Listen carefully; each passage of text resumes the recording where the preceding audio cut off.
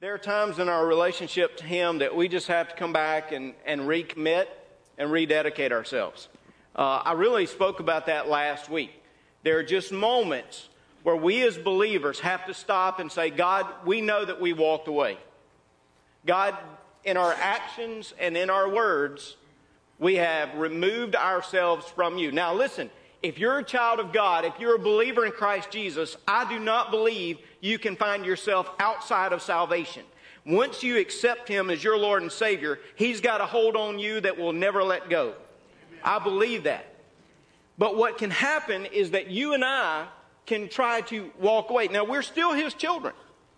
We're still His children. He never renounces us. But yet, He wants us to come back. Just as the prodigal walks away, He wants the prodigal to return. He wants us to come back. And really in the book of Malachi, just as I mentioned last week, you have this prophet, the spokesman of the covenant, the guy who comes and says, hey, God has made this everlasting relationship with you, and He wants you to come back. He wants you to enjoy that relationship. The prophet comes and he says, you have walked far away from Him. He's already cited some of the symptoms of the heart problem. He's already talked about how they give leftovers to Him. He's already cited how they grow weary in their service to Him. Also in other passages, and I wish I could just flesh it out, just work all the way through it for you in the next few weeks, but we'll come back to it one day. You'll see where there are these strained, severed relationships that He calls out. Over and over again, there are issues that point to a relationship that is going cold toward God. And here once again, the prophet, the spokesman of God, calls out to the people and he says, return. God says, return. Return to me. The people look at one another and they say, what are you talking about? God, how do you want us to return to you? You know, it's as though sometimes we walk so far away from God, we have forgotten the path to get back to Him. But let me say to you this morning, if you're on that path, if you've walked away in some sense with your heart and your life, I want you to know that He can speak to you and He can show you the right path because He is standing in the same place where you left Him. He's never moved. He is there loving. He is there calling back, saying, return to me. Here, Malachi the prophet cites one way in which they could return. One way in which they could demonstrate this relationship with God. Beginning in verse 8. We've just heard the call to return to God. This is what he says. Will a man rob God? Yet you have robbed me. But you say, in what way have we robbed you? In tithes and offerings.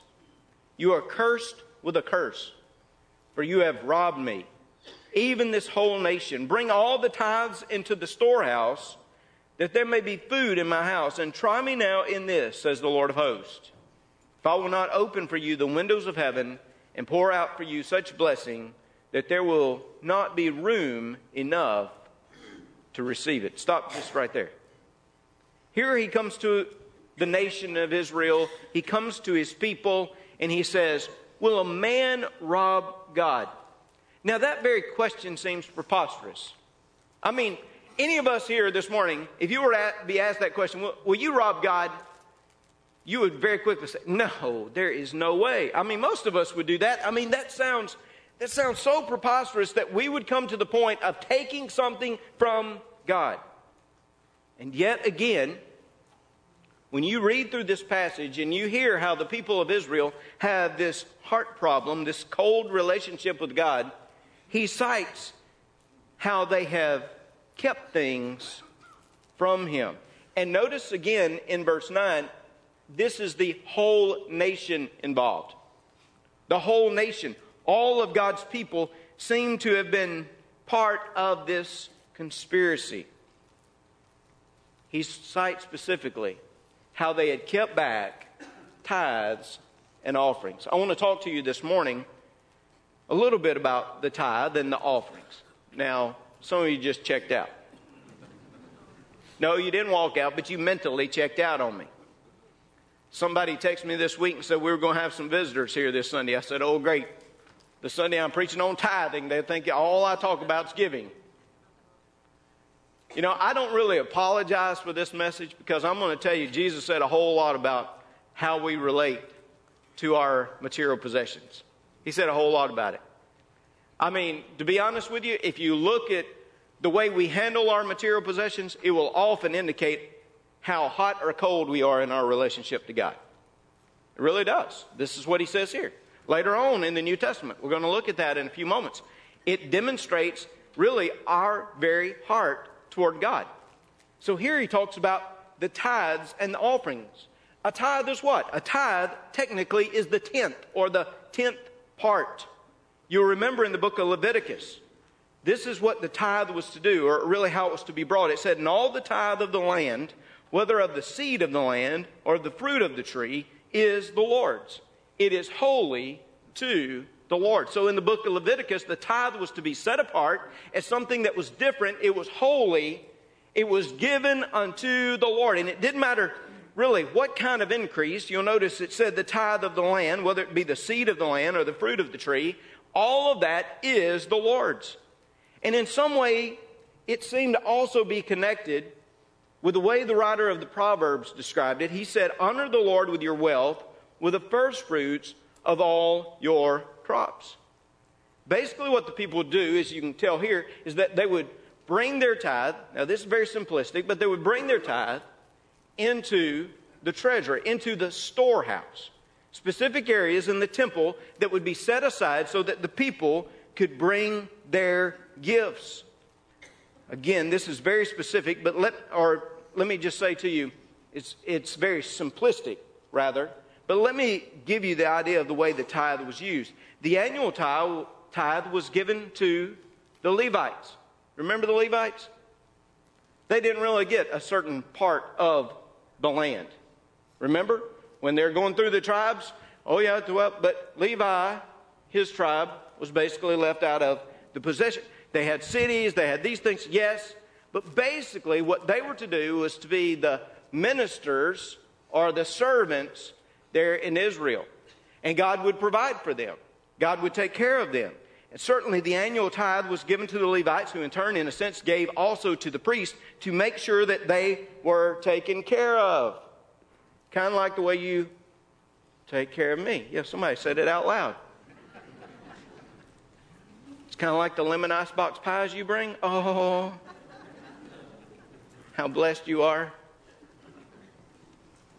But they were taking care of those individuals that were going about ministry. Also, the tithe could be used in worship itself. If you go back and again read the practice of the tithe, the family could come and basically the family could share a meal if they wanted to with the Levites, and they could take it out of their tithe, the meal that they would have in worship. I love that part of it. I was talking to Dr. Turner this week, who's a good friend of mine. I think his really comprehension of the Hebrew is so much better than mine, and I get to talk to him and ask him what he thinks about certain things and how it's kind of constructed. And we were talking this week about the tithe and how they were able to eat it together. In a sense, when they partook of it, they were worshiping. It goes back to what we've been talking about for the last few weeks.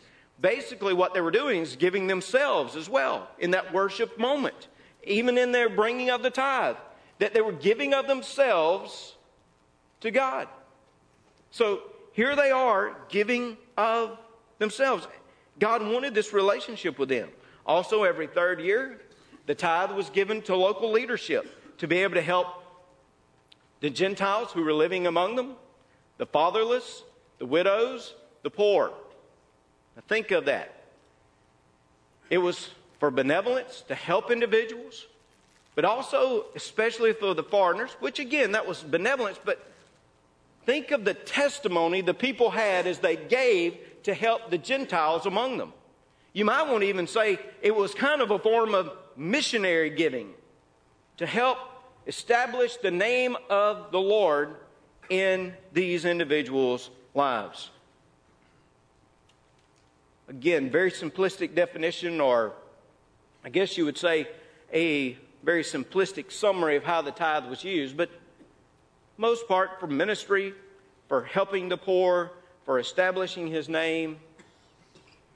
And then there were so many other offerings. Notice here it says the tithes and the offerings.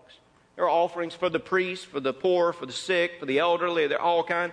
Larry Burkett. Any of you ever remember hearing Larry Burkett? He was a Crown Financial. I loved listening to him on the radio. I loved reading his books. Larry Burkett calculated what he called the regular gifts that were given each year to God's ministry. You want the number? And you say, uh-oh. When you compute the tithe and the regular offerings, when you put both of them together, he said basically each family would give like 23% of their income. Some of you, again, just said, this is not the church for me.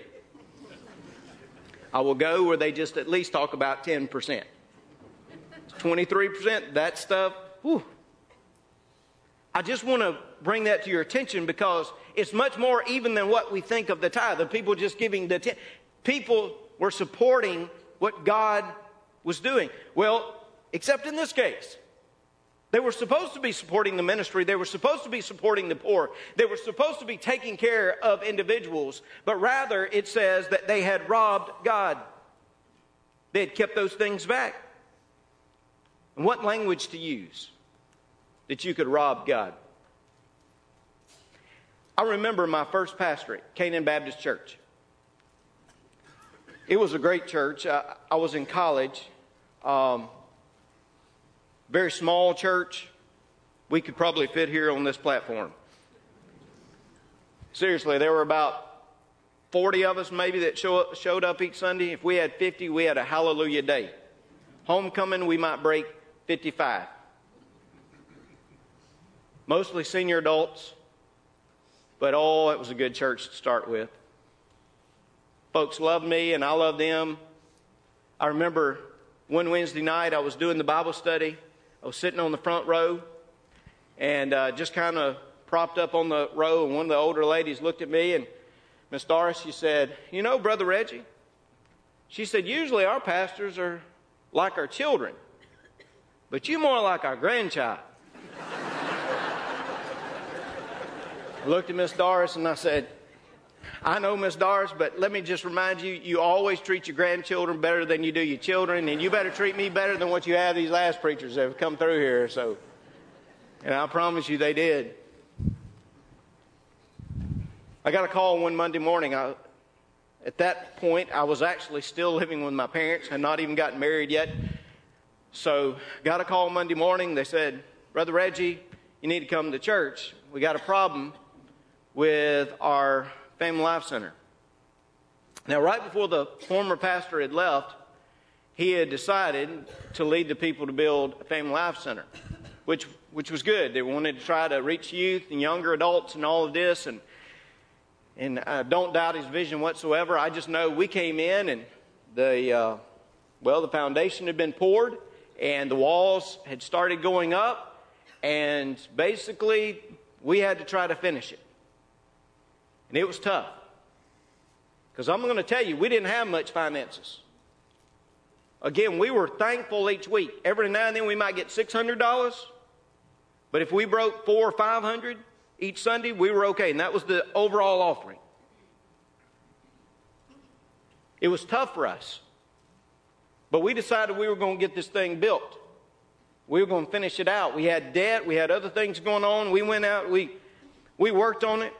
Leslie, you remember after she and I got married, moved into the pastorium, I was right there. And listen, I tell people, Jerry, that's what I was telling you the other day.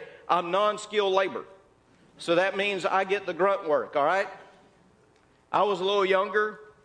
Mr. Joe Hogan would come by my house every morning real early, like 7 a.m. in the morning, real early, beat on my door in the summer. All right, after I gotten out of school, I was still in college. I was out of school, but every morning out during the summer, Joe would come, and he always called me Brother Reggie.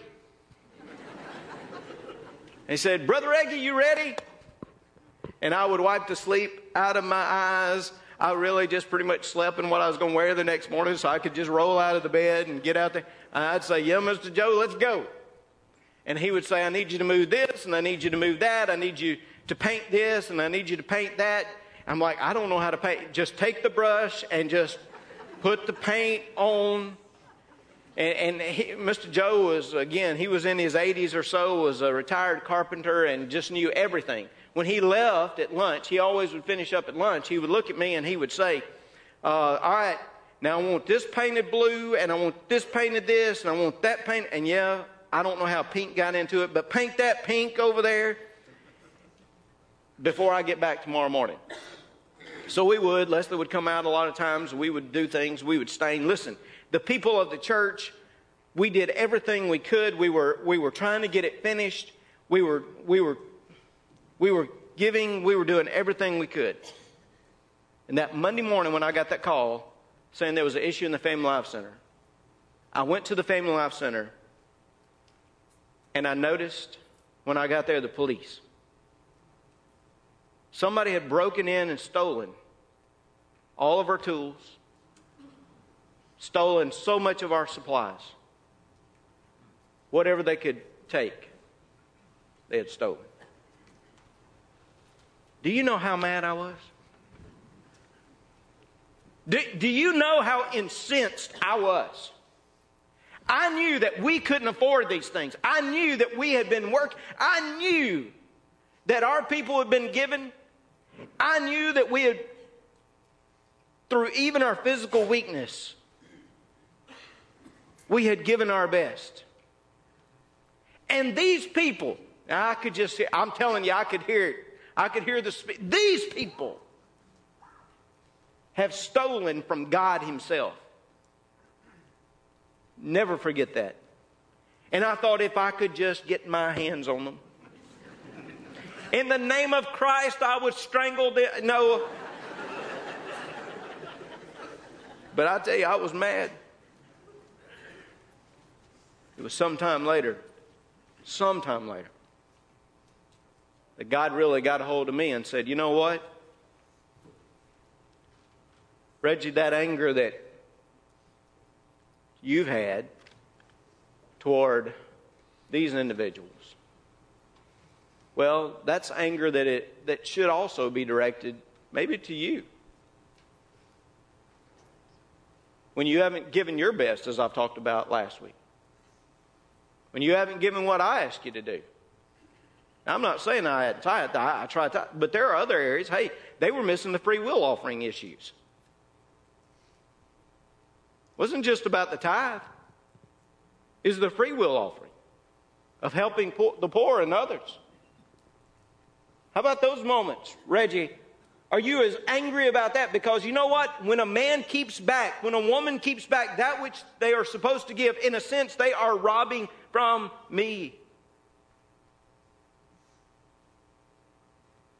I know some of you say, hold on just a minute now. You're in the Old Testament. Don't forget about this. Tithe, offer, those things, Old Testament principles. It's the Old Covenant. I'm under grace. Thank God I'm free. You absolutely under grace. You're absolutely free. I could try to make arguments today about how the tithe may predate the Mosaic Law. If you look at the way Abram gave to Melchizedek, I could talk about Jesus coming to fulfill the law, not destroy, those kinds of things. I could talk about how Randy Alcorn has correctly said the tithe is God's historical method to get us on the path of giving. I could talk about all those things, but I just point you to the New Testament.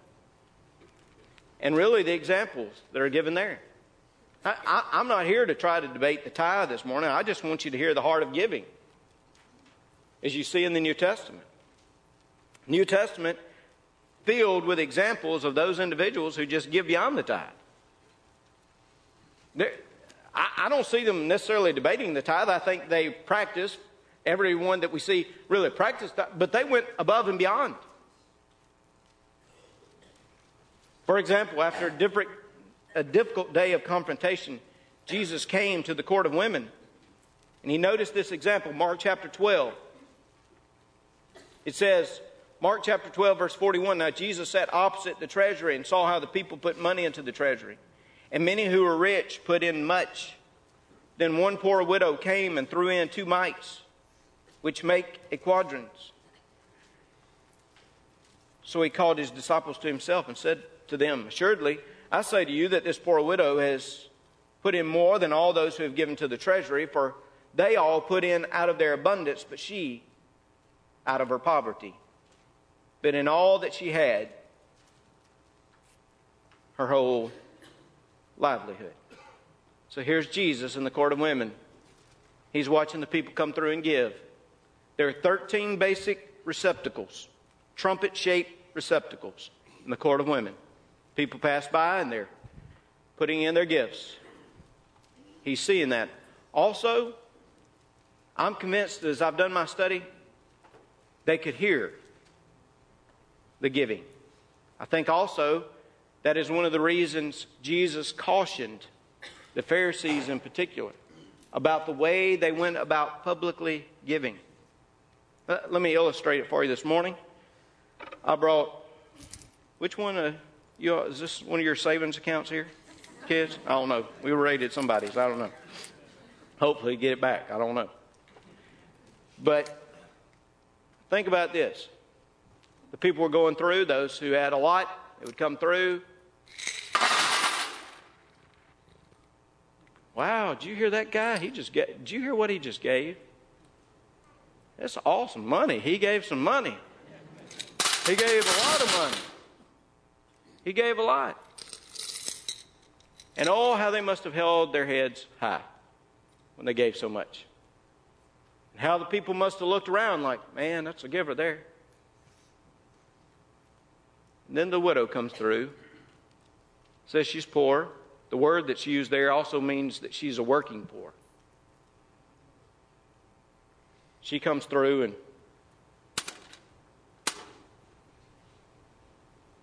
two mites. People don't necessarily know what she does. Some of them may, but not very impressive after you've heard all this given already into the treasury. But there's one person that takes note, and that's Jesus. Jesus always takes note, by the way. You notice whether it's Old Testament, New Testament, God knows what we're doing and what we're giving. Jesus calls the disciples and he says, hey, I know you're probably impressed by what you've heard and all those people going through and giving and all that kind of stuff. You're easily impressed. All of us are. Jesus said, hey, you know that widow just went through? She gave so much more than others because others were giving out of their abundance. I love this. She gave out of her poverty. Isn't that a statement?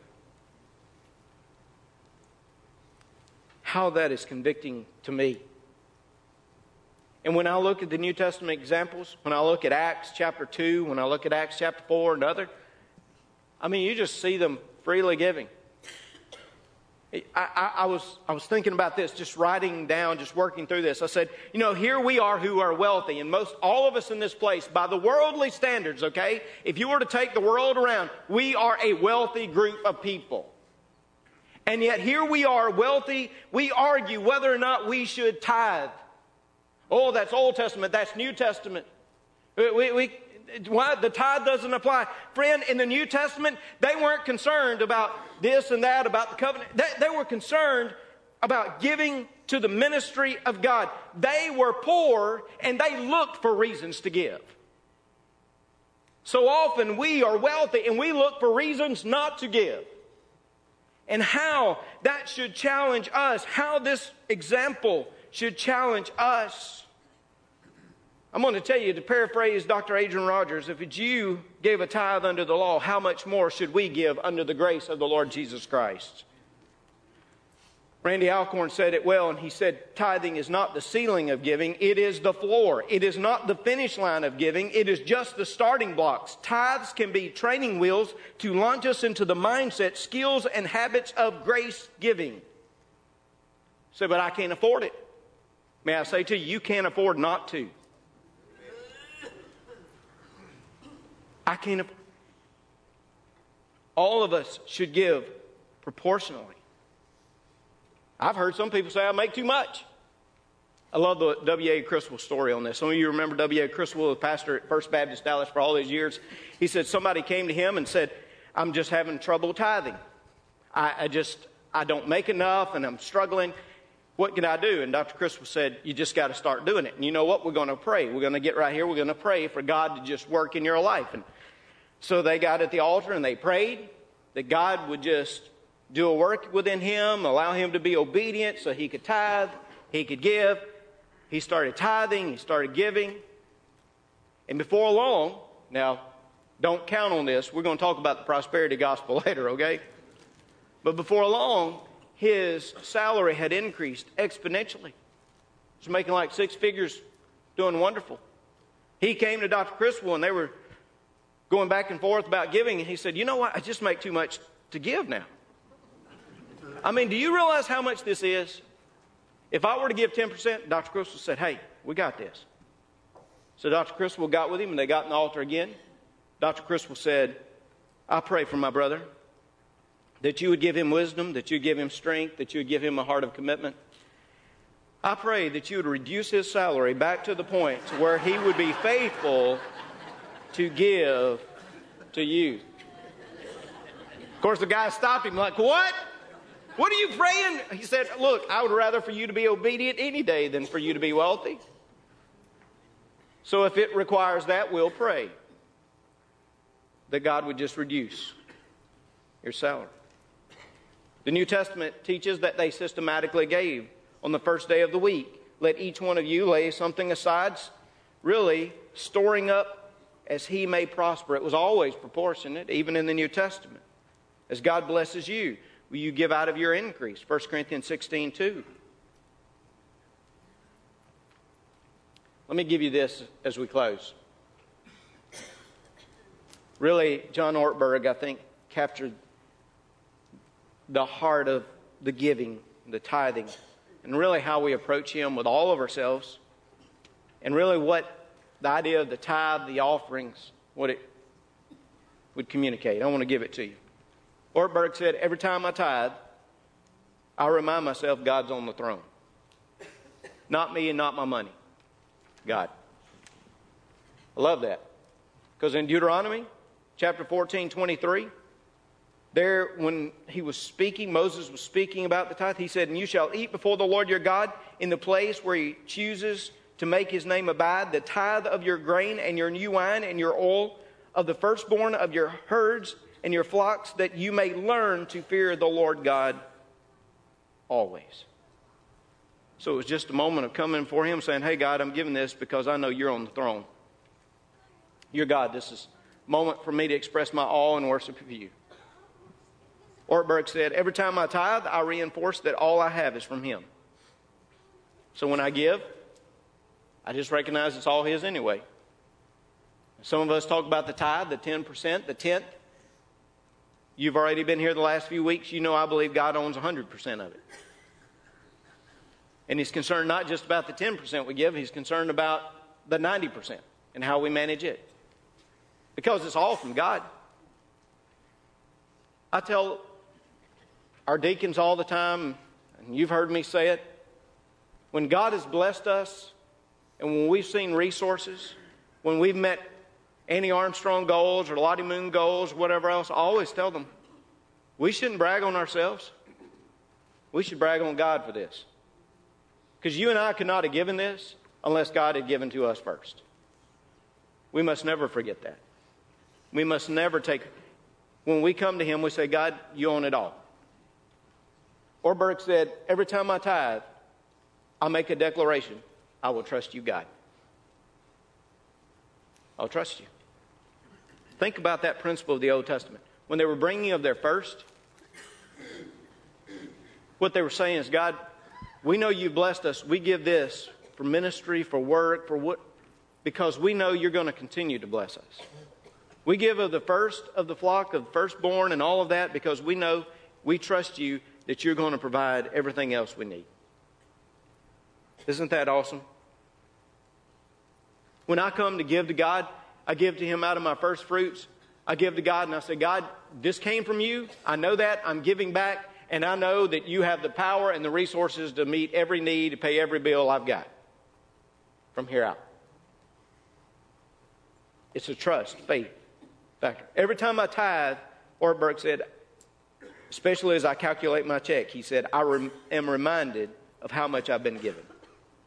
Again, this is where my friend Dr. Turner helped me some. He said, think about this, Reggie. He said, think about how they would go to Jerusalem and they would take of their flock. They were taking their tithe. Let's say they're walking down, a father and his son, and they're taking their sheep and their wheat.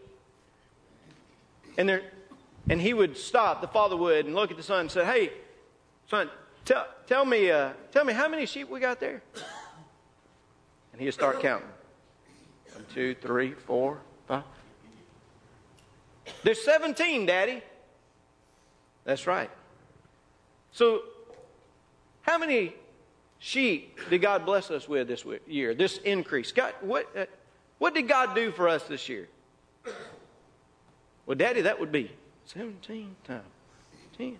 You can see he did Mississippi math, right? He had to write it down on his 170. Isn't that a great God that gave us that increase? How about the bushels of wheat? How many you got over there? Well, that's 1, 2. That's 30 bushels of wheat. So how much did God increase us this year? 300. All of a sudden, you begin thinking about it, right? Praise be to God what he's done. Praise be to God that he is the giver. Do you see this? It was a time to be reminded of what all God had done and how he had given. God confronts his people. He confronts them.